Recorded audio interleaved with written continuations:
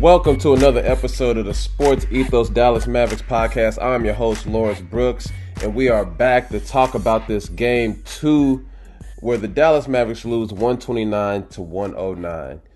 It was a hard-fought game, but in the end, there was way too many mistakes and way too much Phoenix Suns in the fourth quarter. But before we get into that, let me speak to you guys about our Sports Ethos crew. There is no such thing as a fantasy offseason, only pre-draft season. And here at Sports Ethos, the pre-draft season has already begun. Our expert analysis are churning out important lessons learned and draft analysis on incoming rookies so you can get a jump on your prep. Because it's never too early to get a jump on prep, right? Everyone's trying to win. We all love to play the game. And we'll have an incredible free agency and summer league coverage as well. But only if you're part of our premium member team. Head over to sportsethos.com now and click on the premium tab to grab a fantasy pass today. Seriously, cook yourself one extra lunch per month, but it's only $5.99. Please go get it. These guys work incredibly hard. And if you're trying to win, this is definitely a tool you need. Now, that being said, back to talking about this Dallas and Phoenix Suns series. And so, again, the score is 129-109, but here's the deal. I think what we're looking at is a situation where elite player runs up against elite team. And we've seen this happen before, right? This isn't the first time it's happened where you're watching a game, you see an incredibly talented player, and you're saying, man, if he just had a little more help. And for the Dallas Mavericks, they've been getting help all up until this series, so to speak. I mean, all season they've been great.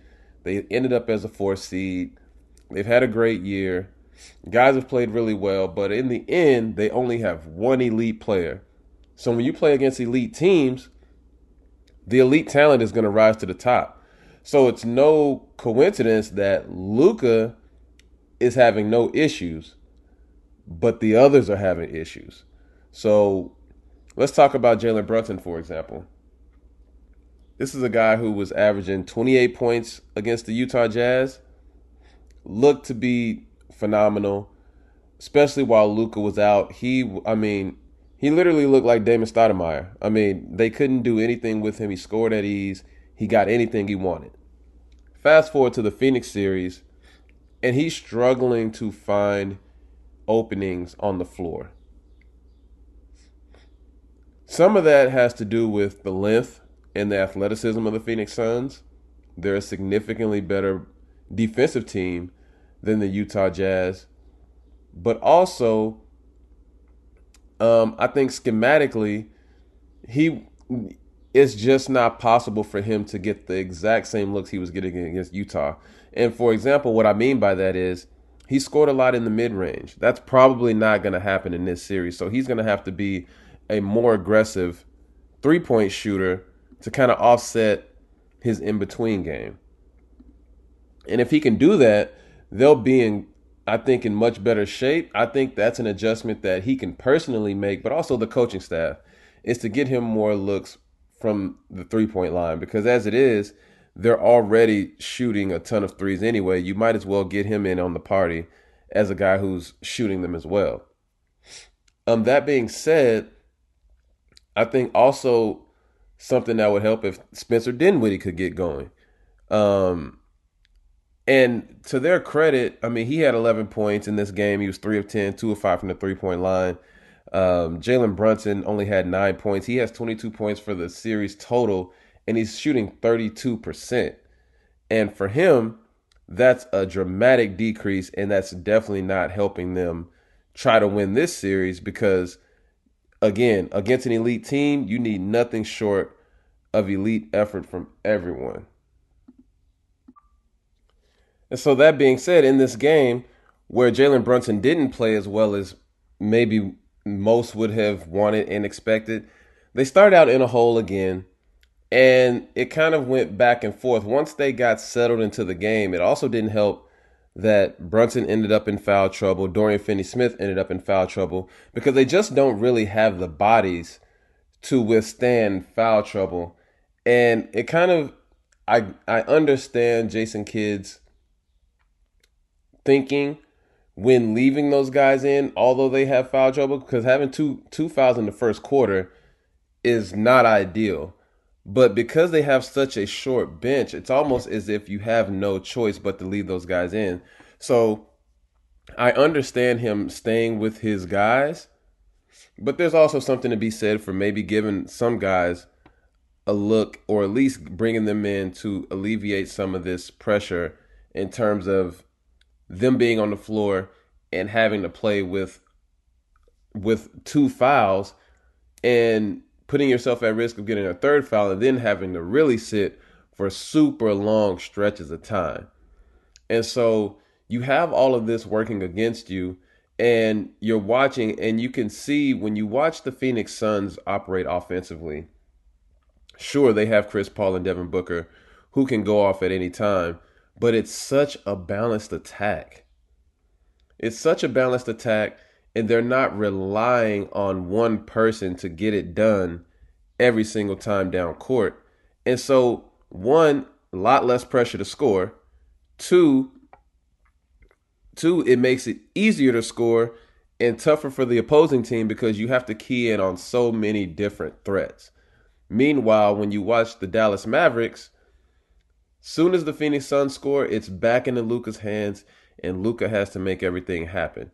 And so I think one of the adjustments that can be made is a little more ball movement and man movement in the early portion of the shot clock, just so the defense isn't geared up for a Luka show every single possession. I think some of that can, and that's something that the Phoenix Suns do really well. They don't just come down and leave now late in the games and in situations, especially if a guy is hot, they will get to that.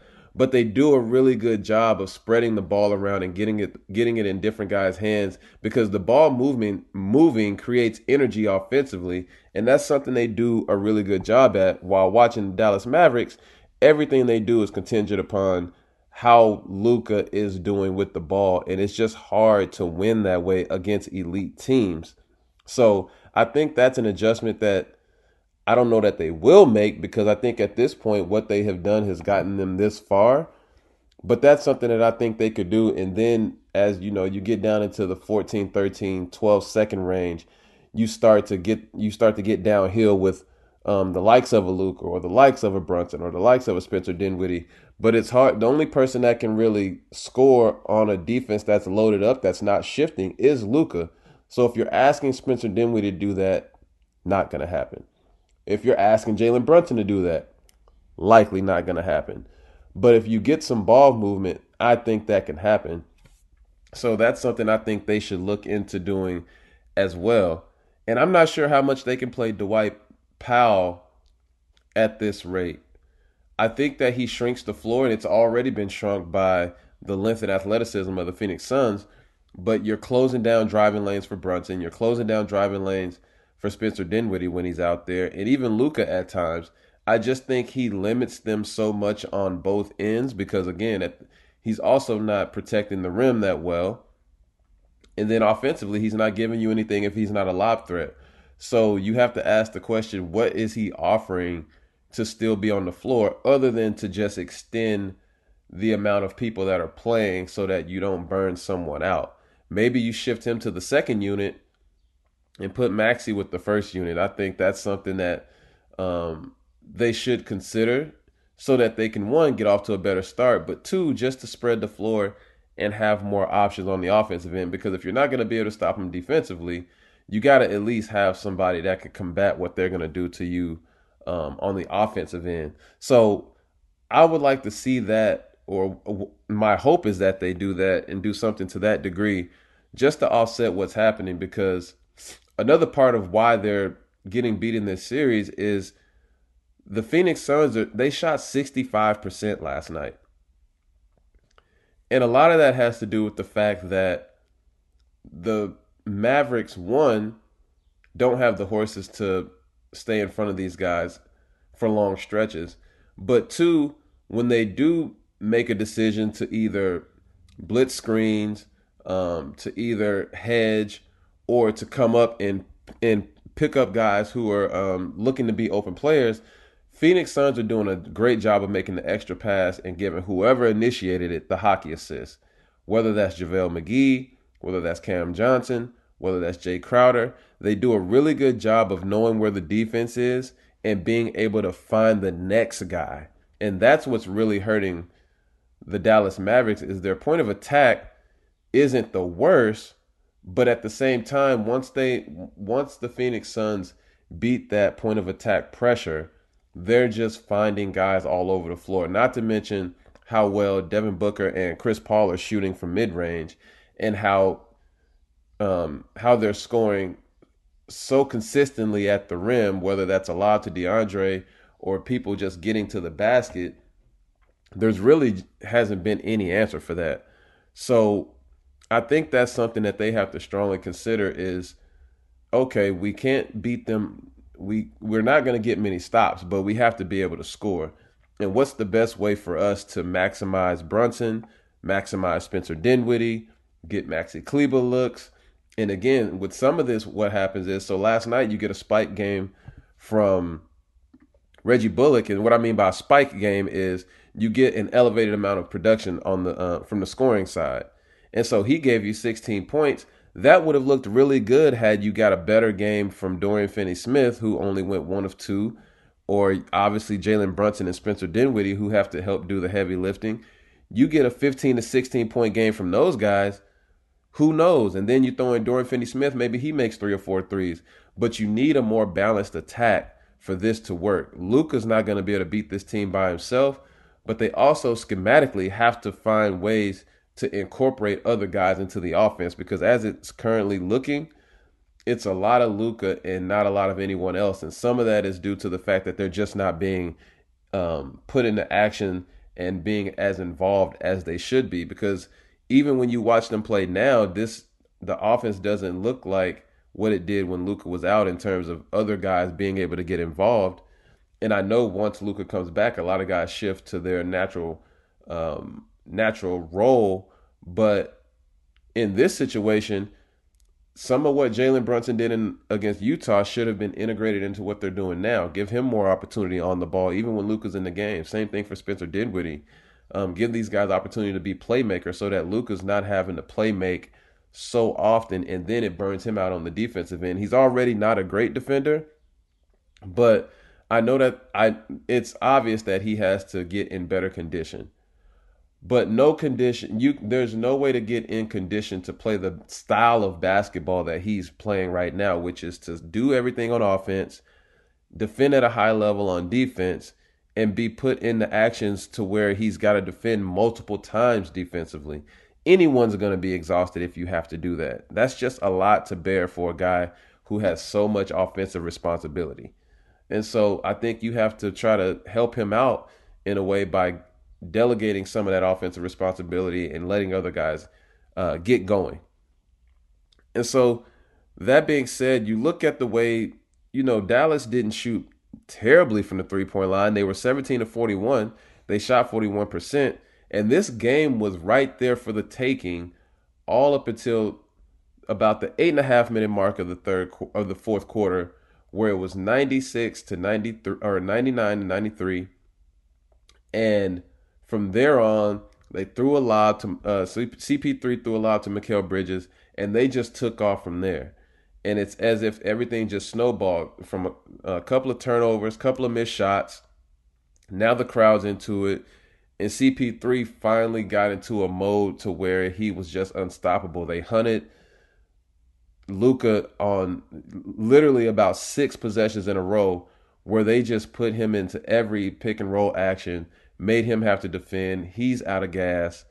And I mean, it just basically was an embarrassment for those guys, because they were right there with an opportunity to steal this game had they been able to capitalize off of what was happening when it was 93 to 99. If they could have gotten a stop, if they could have made a shot or two, just to keep the momentum from going over the hill as it did.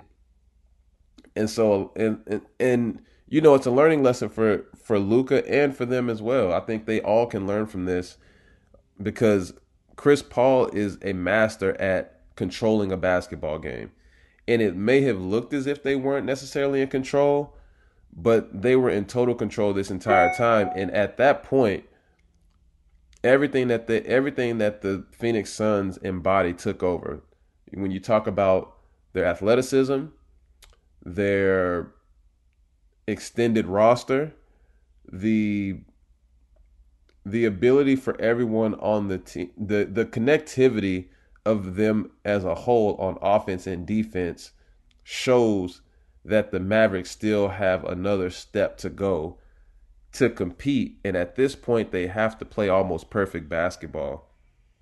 And so I think that's the only thing that they can do is adjust from that, is from the offensive side. Defensively, throwing some different coverages, maybe trapping a little bit more when, especially when a guy gets going. Devin Booker or Chris Paul score a couple of times, you have to figure out a way to get the ball out of their hands and make other guys make shots. And to their credit, early they were doing a good job of that, and Jay Crowder was the one that kept them in a lot of that, in a lot of the game early on. But to keep it in perspective, with all that being said, Dallas was up 60-58 at halftime, and once the game ended, they still had only won one quarter out of four, and they have to find a way to close quarters better, but they also have to find a way to incorporate guys better as well. And so I think that's the thing. Can they get Jalen Brunson going? Can they get Spencer Dinwiddie going? And can they get more timely stops? They might not be able to stop them at all times, or they might not be able to stop them for, 7, 8, 9 minute stretches. But can you get stops situationally and keep the game within reach where you're getting equal contribution across the board or close to it, and then Luka's individual ability can shine late in a game where he's not exhausted or having to play catch up an entire game, and then the game just gets away from him or gets away from the team in general. So game 3 should be interesting. They're going to be in a desperate situation, but again, this is just, when you're watching, it's a situation where there's an elite player playing against an elite team and they need more firepower. But if you can't get more firepower, you have to make a couple adjustments. And so that might mean Maxey playing extended minutes. That might mean trying to get Trey Burke in there just to get some firepower, someone who can help score and keep up with the Phoenix Suns. So hopefully they can do that, and hopefully they can sneak out a win, because if they get this game 3 win, that changes everything from a mentality standpoint, from a morale standpoint, and from a confidence standpoint. I think that it gives you confidence to know that, hey, we can do this, but they have to get game 3. If they don't, I'm not sure how this series makes it past 5 or makes it past 4, because I'm sure the Phoenix Suns will be looking to close them out if they can get this final game.